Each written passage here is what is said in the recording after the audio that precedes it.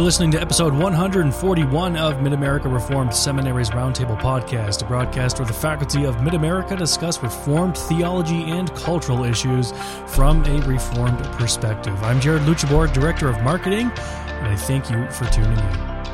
In today's episode, Dr. Venema concludes his assessment of the doctrine of hell, looking at the imagery of fire in the language of eternity that we read of in Scripture, and then he answers arguments that state that the doctrine of hell is incompatible with what we know of the love and justice of God, and that this doctrine mars the perfection and glory of the eternal state.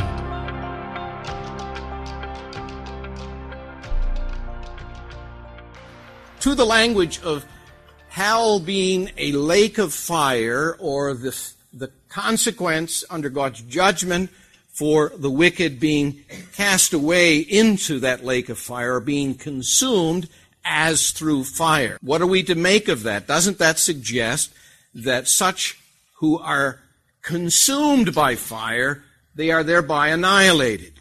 And I'll suggest tonight that there are two ways of getting at this question. One is another theologian's term, hermeneutical. It's how you read and interpret the language or the metaphorical or figurative usage of fire.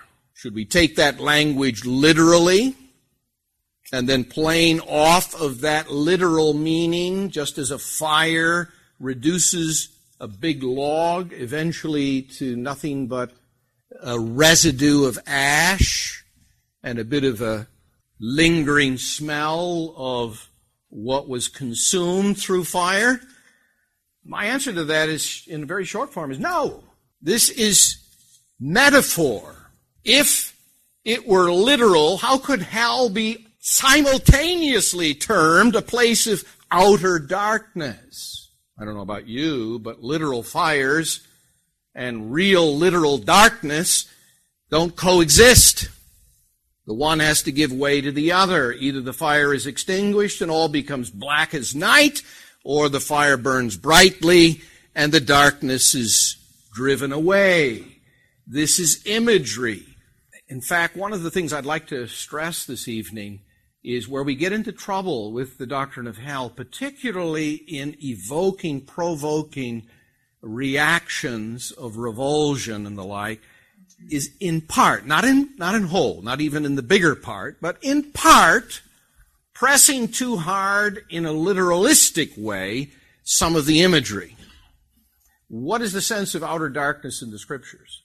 Well, you go all the way back to Genesis chapter 1, and you'll read that when God, as a kind of overture, think of a piece of music, it begins with an overture. Well, the overture to God's work of creation, calling into the world by His power and wisdom this beautiful cosmos world that displays His glory and power, was what? Let there be light. We've heard the benediction that the light of God's countenance should shine upon us. Light in the Scriptures. When God appears in the way of His grace and condescending mercy to show favor, to communicate Himself, and to bring His people to Himself in salvation, He comes in the outshining glory and splendor of His light. Think of the final state, the new heavens and the new earth. They shall have no need of the sun, because God will be their light. And they shall see Him and look upon His face, and He shall look upon them, and they shall have fellowship, dwelling of God with His people in the new creation temple, forever. So, darkness is the antithesis of the light. By the way, the reason, and it's appropriate to this season of the year, one of the signals of Christ's abandonment under God's judgment in drinking the cup, the wages of our sin, suffering their just penalty in His own person, was darkness comes over all the earth from the 6th to the 9th hour. Out of which, at the end of which, our Lord cries out, my God, why have you forsaken me? That's why Calvin says the core of hell is to be cut off, excommunicated from God's favor and blessing. To be delivered over to your unwillingness to enjoy fellowship through reconciliation by the blood of Jesus with Him. My point is an interpretive point. It's an undue pressing of the literalism of the language of a consuming fire to suggest that the only thing that can be drawn from that by way of conclusion is that those who are consumed, they cease, are extinguished from existence altogether. Now, simultaneous with the language of consuming fire and outer darkness, you have the language in a passage such as Mark 9, verse 48, where our Lord speaks of their worm. And notice the adjective there is a plural. Their worm does not die, and the fire is not quenched. Now it's an ugly image. It's a revolting image. It's the image of maggots chewing, eating, rotting flesh. But for our purpose, as it relates to the imagery Scripture employs to describe hell, consuming fire, outer darkness, a place where the worm never ceases to devour and to eat away at the flesh.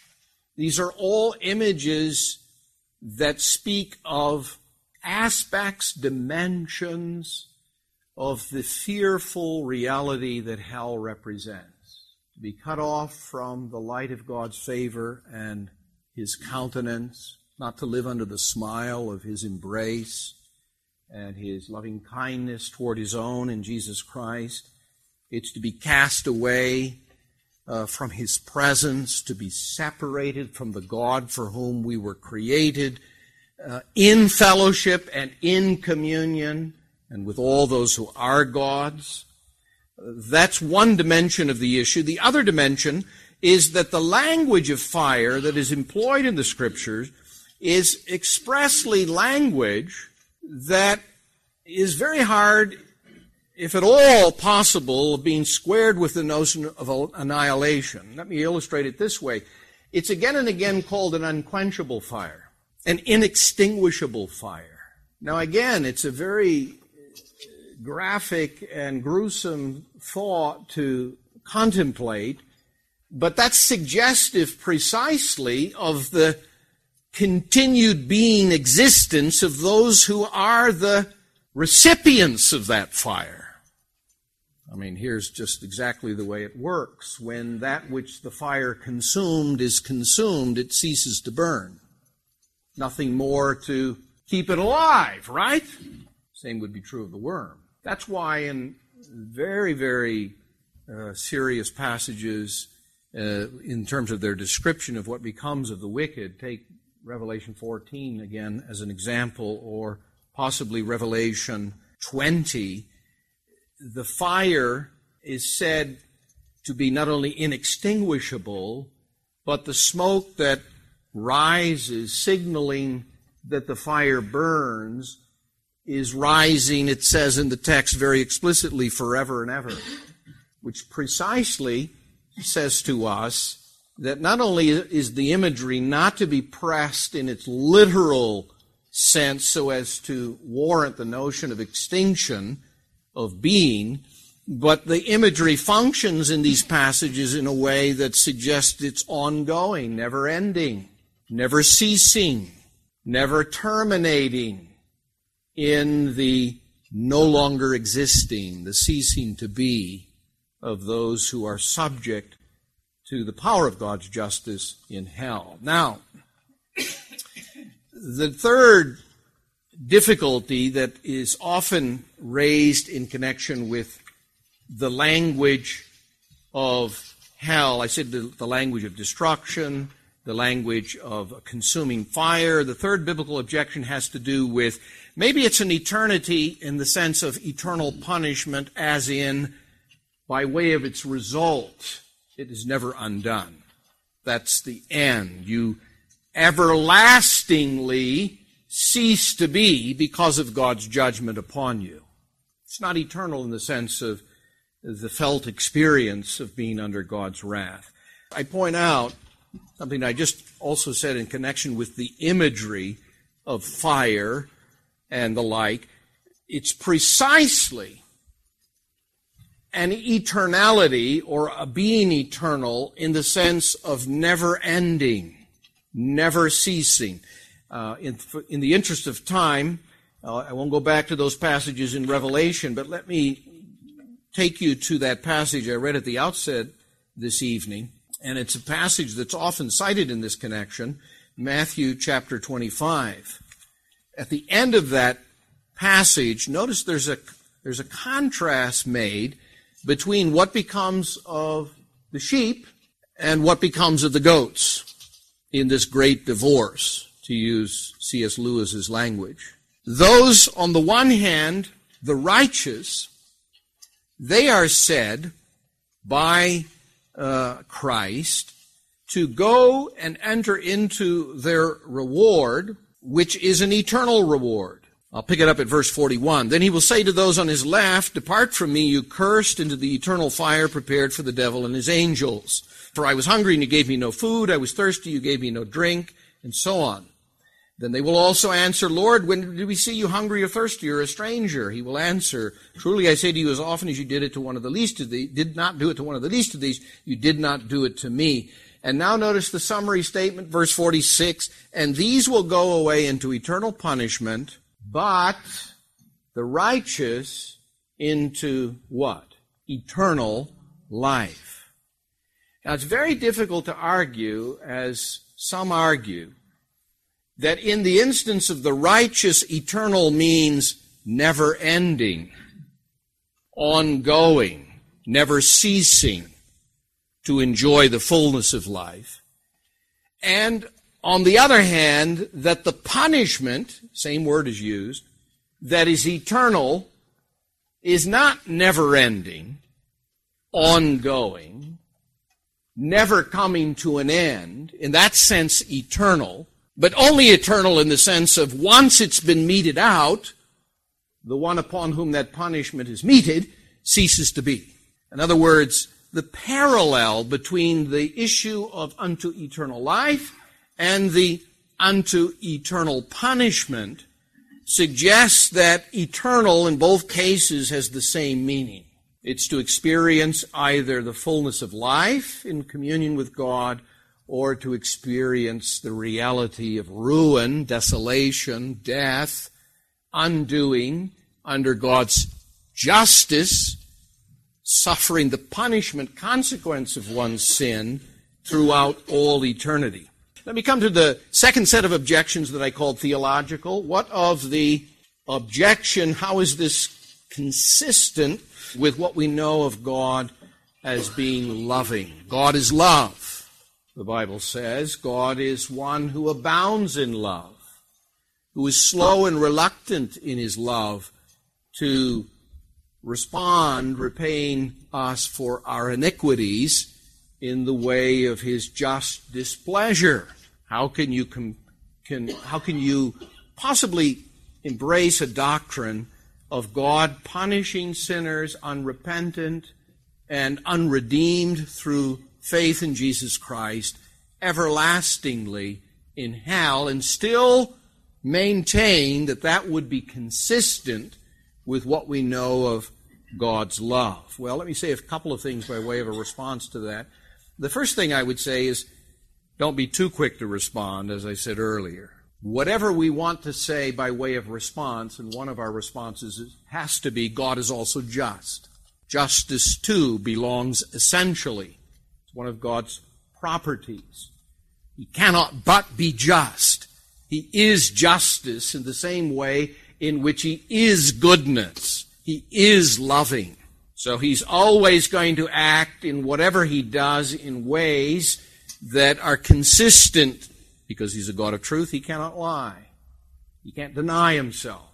He will act always in character, in keeping with what we know him to be in his goodness and as well his justice and his holiness. That's true. But one thing we mustn't miss in this objection is this. It's one thing to affirm that God in his justice has determined not to save all fallen sinners who are become lost and perishing through the sin of Adam and through their own sins.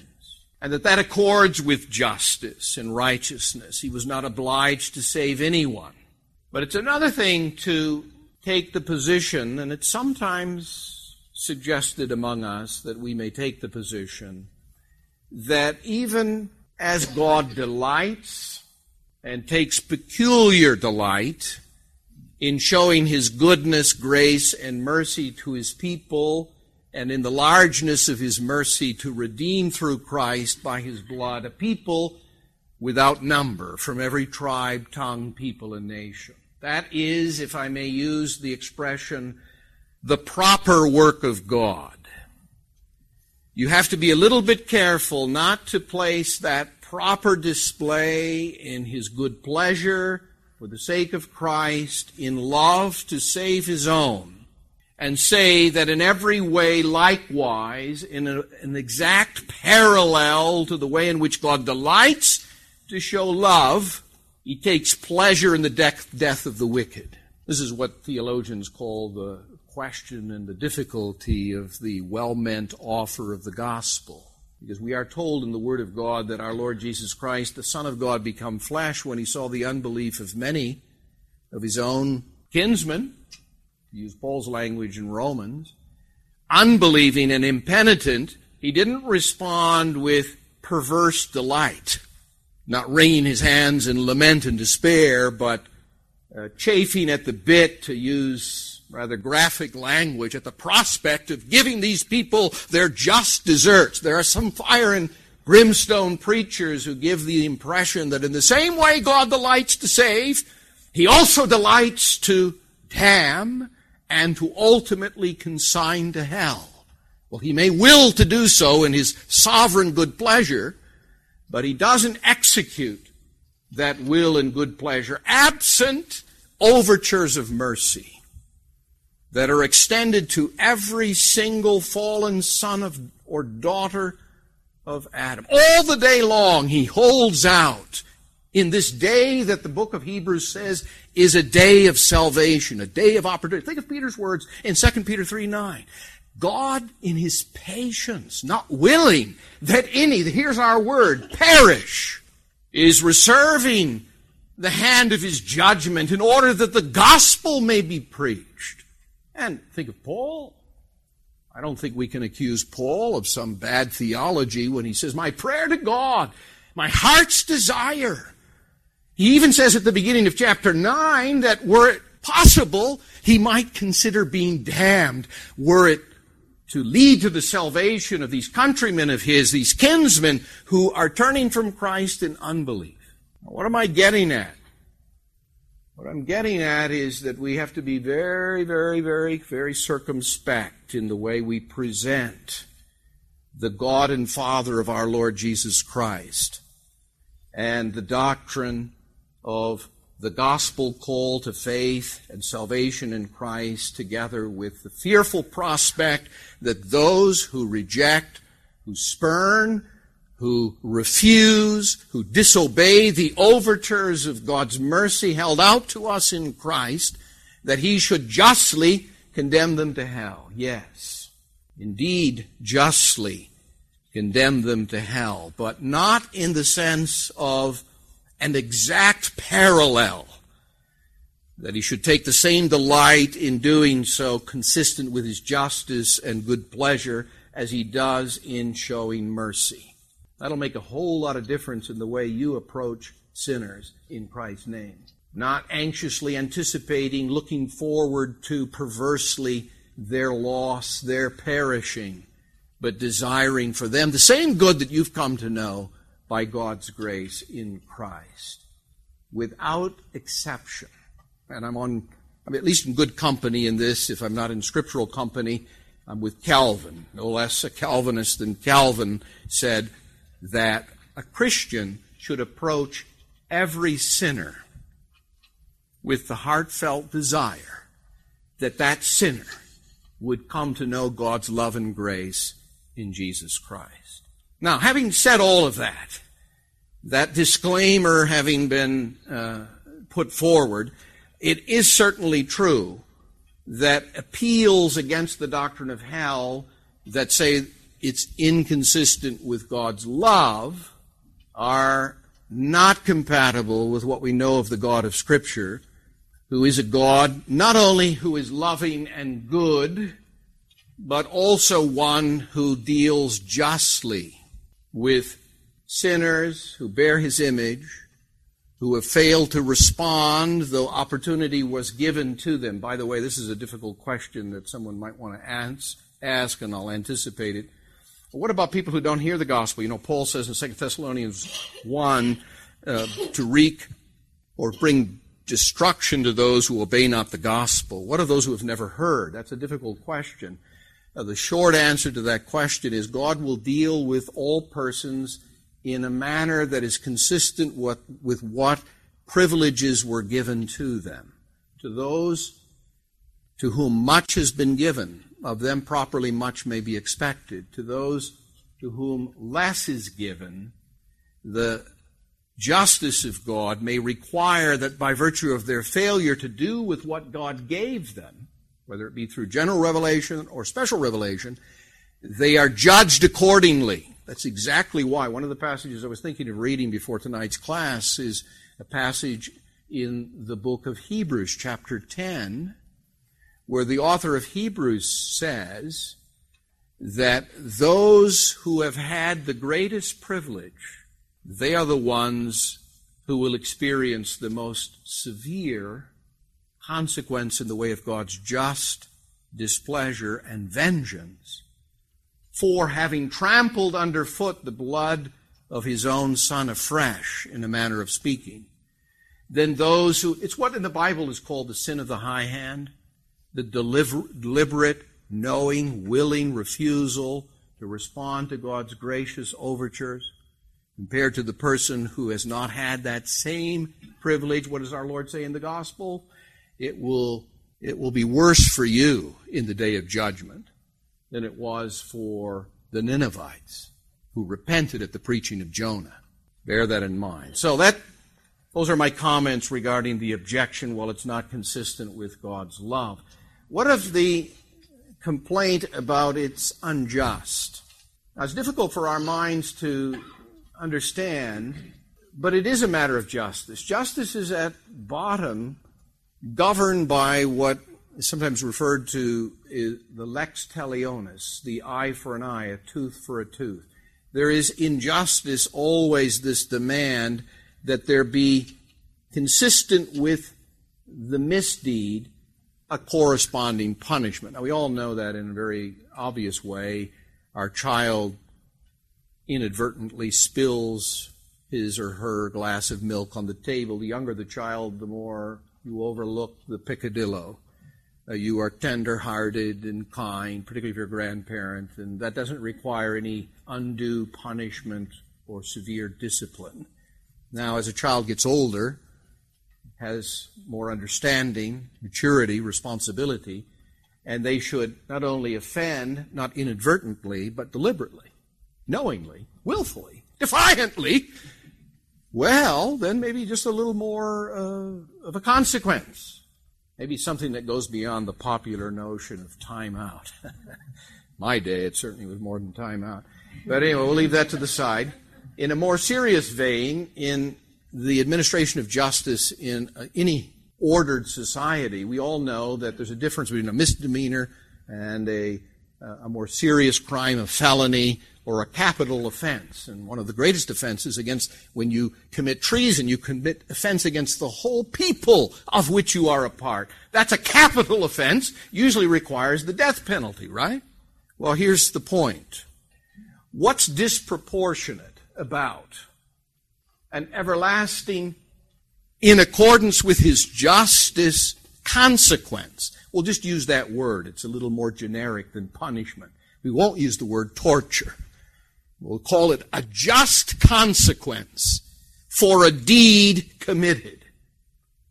I can't think of any act of treason that comes even close to the capital offense that we commit in Adam and in our own defiance, transgression against God's most high majesty.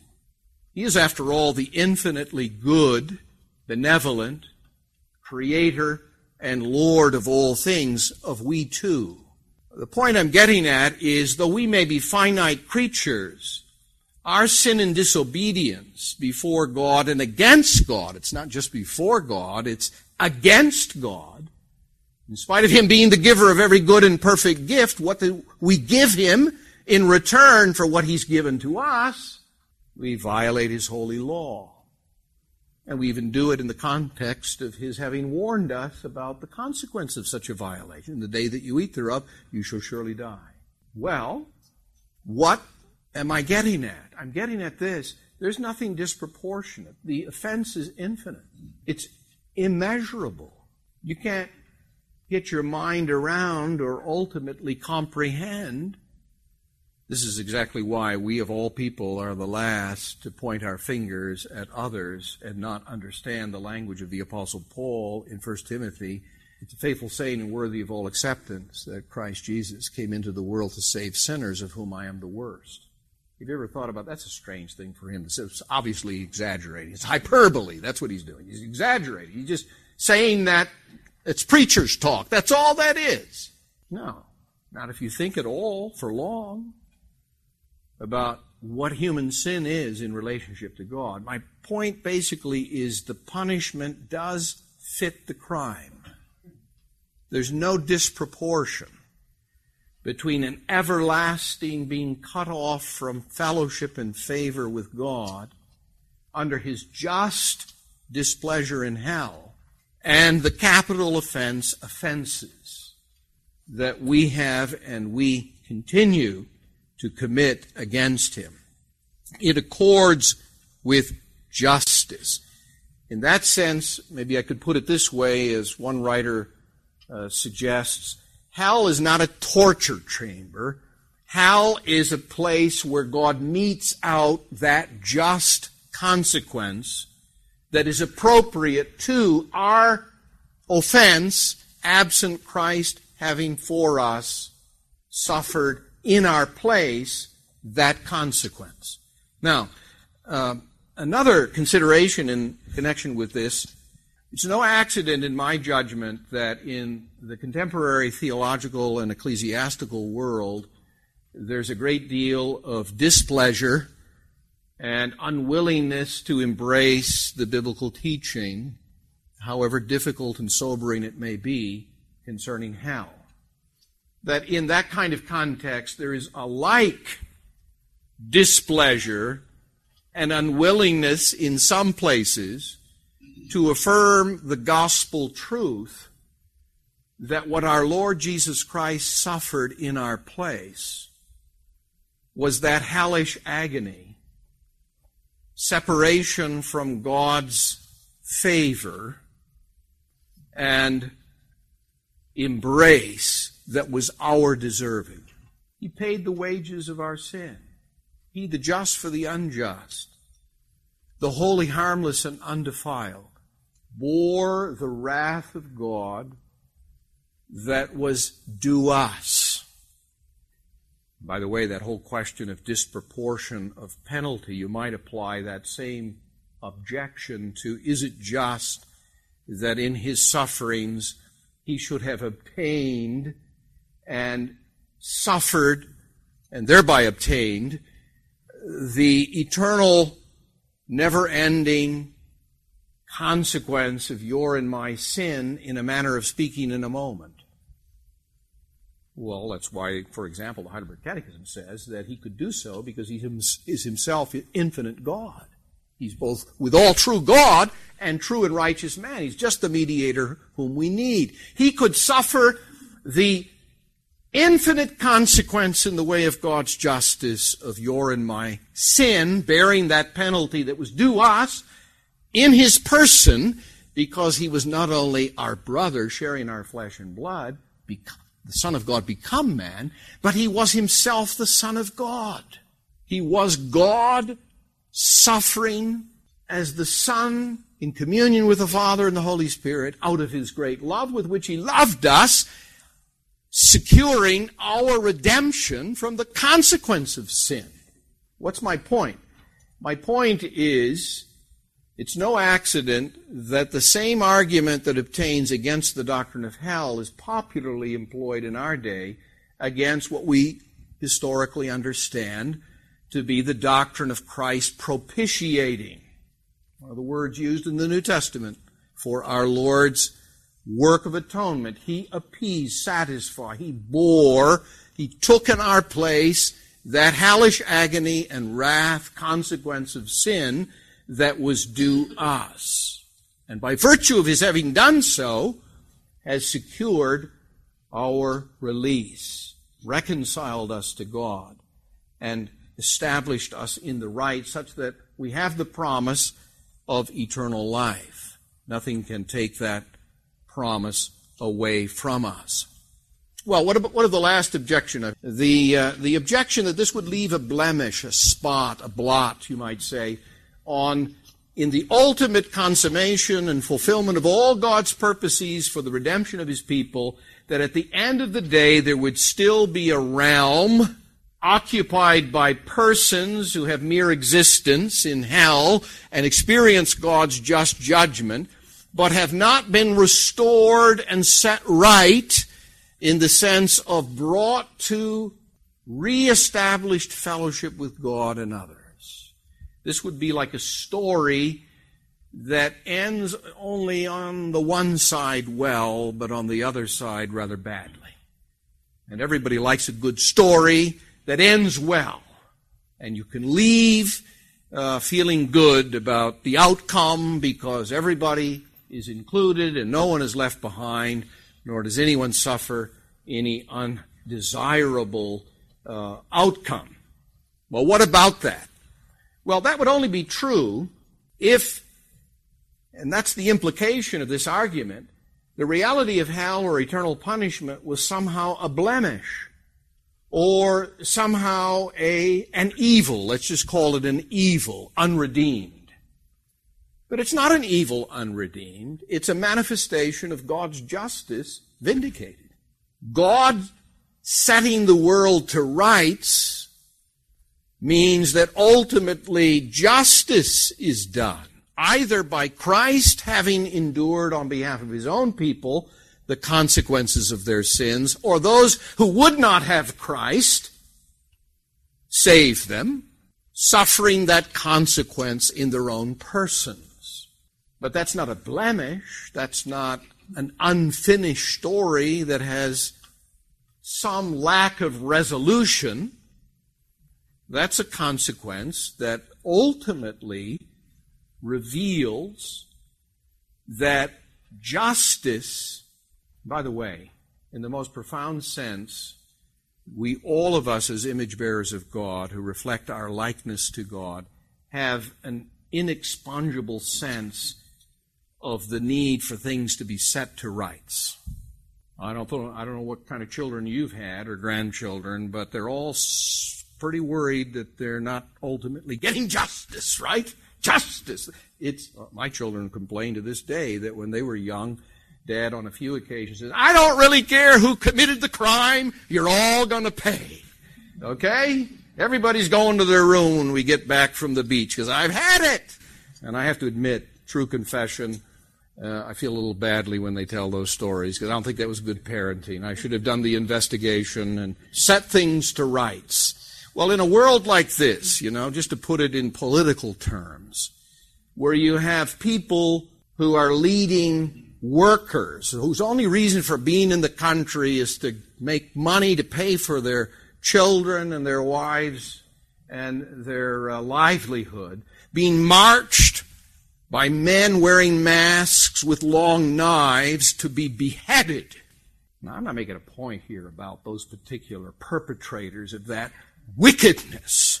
But what I am saying is, we all want the judge of all the earth to ultimately do right, vindicate justice, set the whole world to rights. We never get anything more than partial justice here. We get all kinds of miscarriages of justice in the church and outside of the church, and in all kinds of ways, justice is not done. Behind this whole question and difficult topic that we're addressing this evening is this big question. At the end of the day, where there is unconfessed sin, where there is a Savior whose overtures of mercy have been treated with contempt, where there have been people persisting in their disobedience to the gospel, there have been those who would not have God in their knowledge, who are without excuse because the power and wisdom of God have been made known to them through the things that God has made, but they worship the creature rather than the Creator. At the end of the day, does the God and Father of our Lord Jesus Christ, does God the Father, the Son, and the Holy Spirit intend to set things to rights? You know, it's interesting, just as an aside, even the most robust universalist reserves a special category for a few exceptions. Now, they don't include themselves in the exceptions, but maybe it's Hitler, Stalin, notorious sinners, so-called, offenders.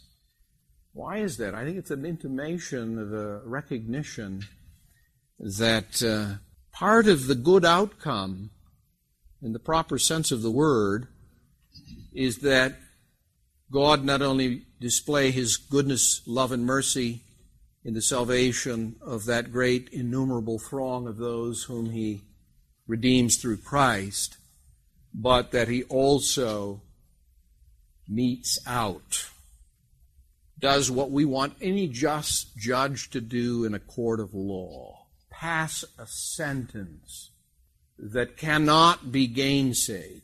Now, it's one of the interesting things about the Word of God in Scripture is that in its representation of the final state, in the context of the judgment that precedes the final state, you have this imagery of the vindication and display of God's righteousness such that every mouth is stopped.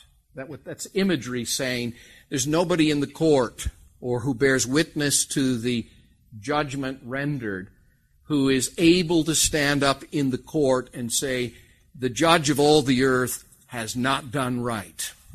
There will be not a whisper of complaint in the day of the revelation of the justice of God in vindicating His people and condemning His peoples and His enemies justly. But I have to add just one additional observation.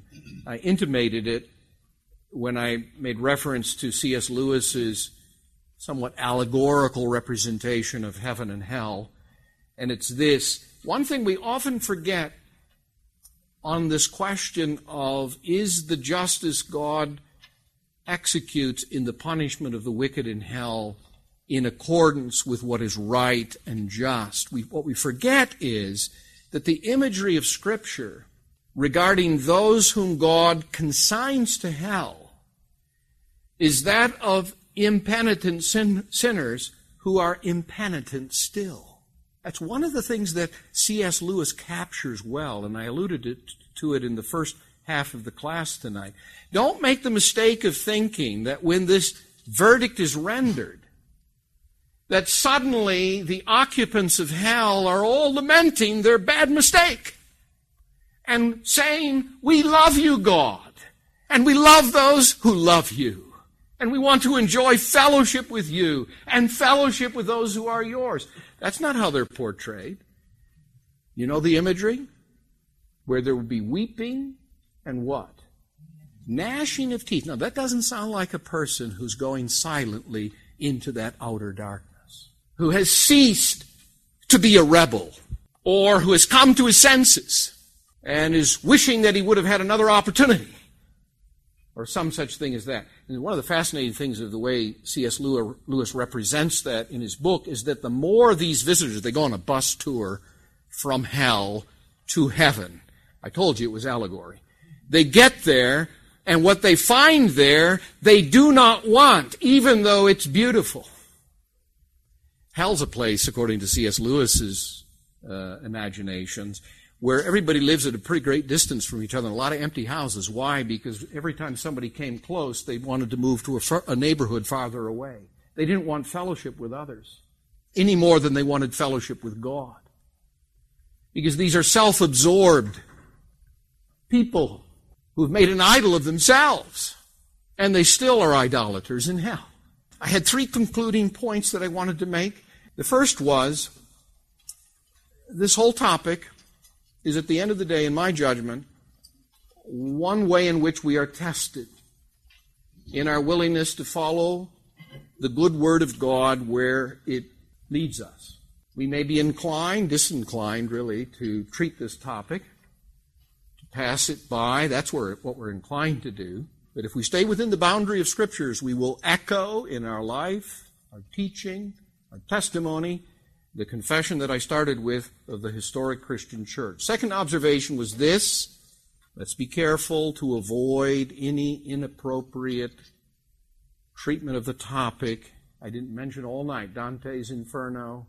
Christian art and literature has tended to, in an unduly graphic fashion, sort of lead us away from what really is at the core of the doctrine of hell, to all sorts of speculative thoughts about what the wicked suffer throughout all eternity. It's beyond our imagination in any case.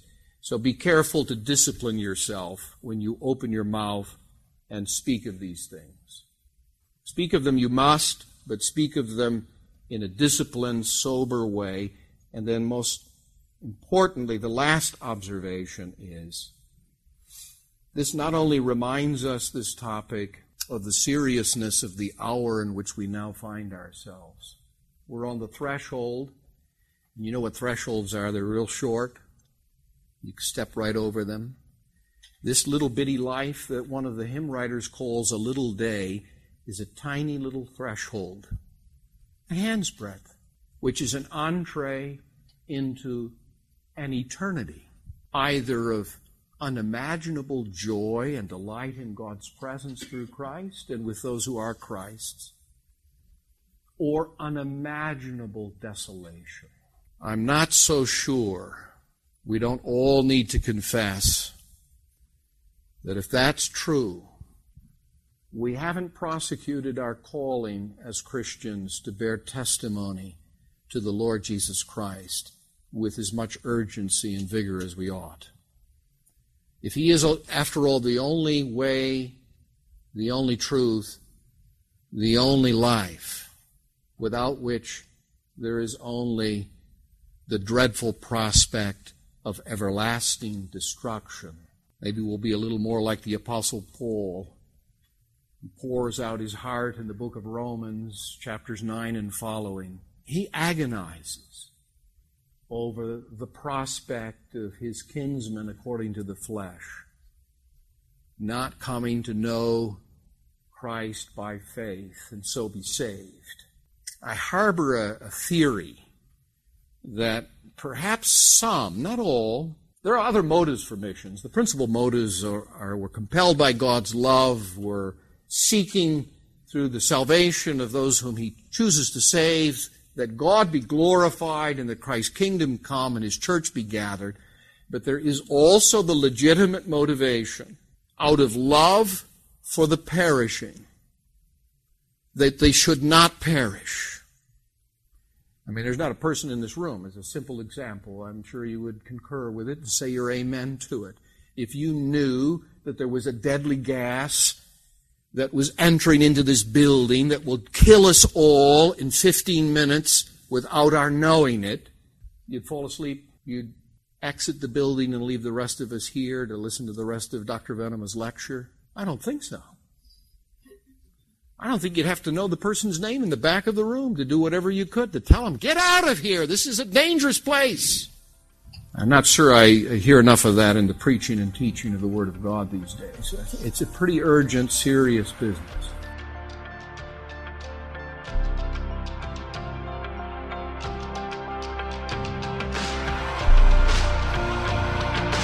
The doctrine of hell has incredible significance for the way in which the church proclaims the gospel and addresses those who still live in unbelief and impenitence before God, as Dr. Venema writes.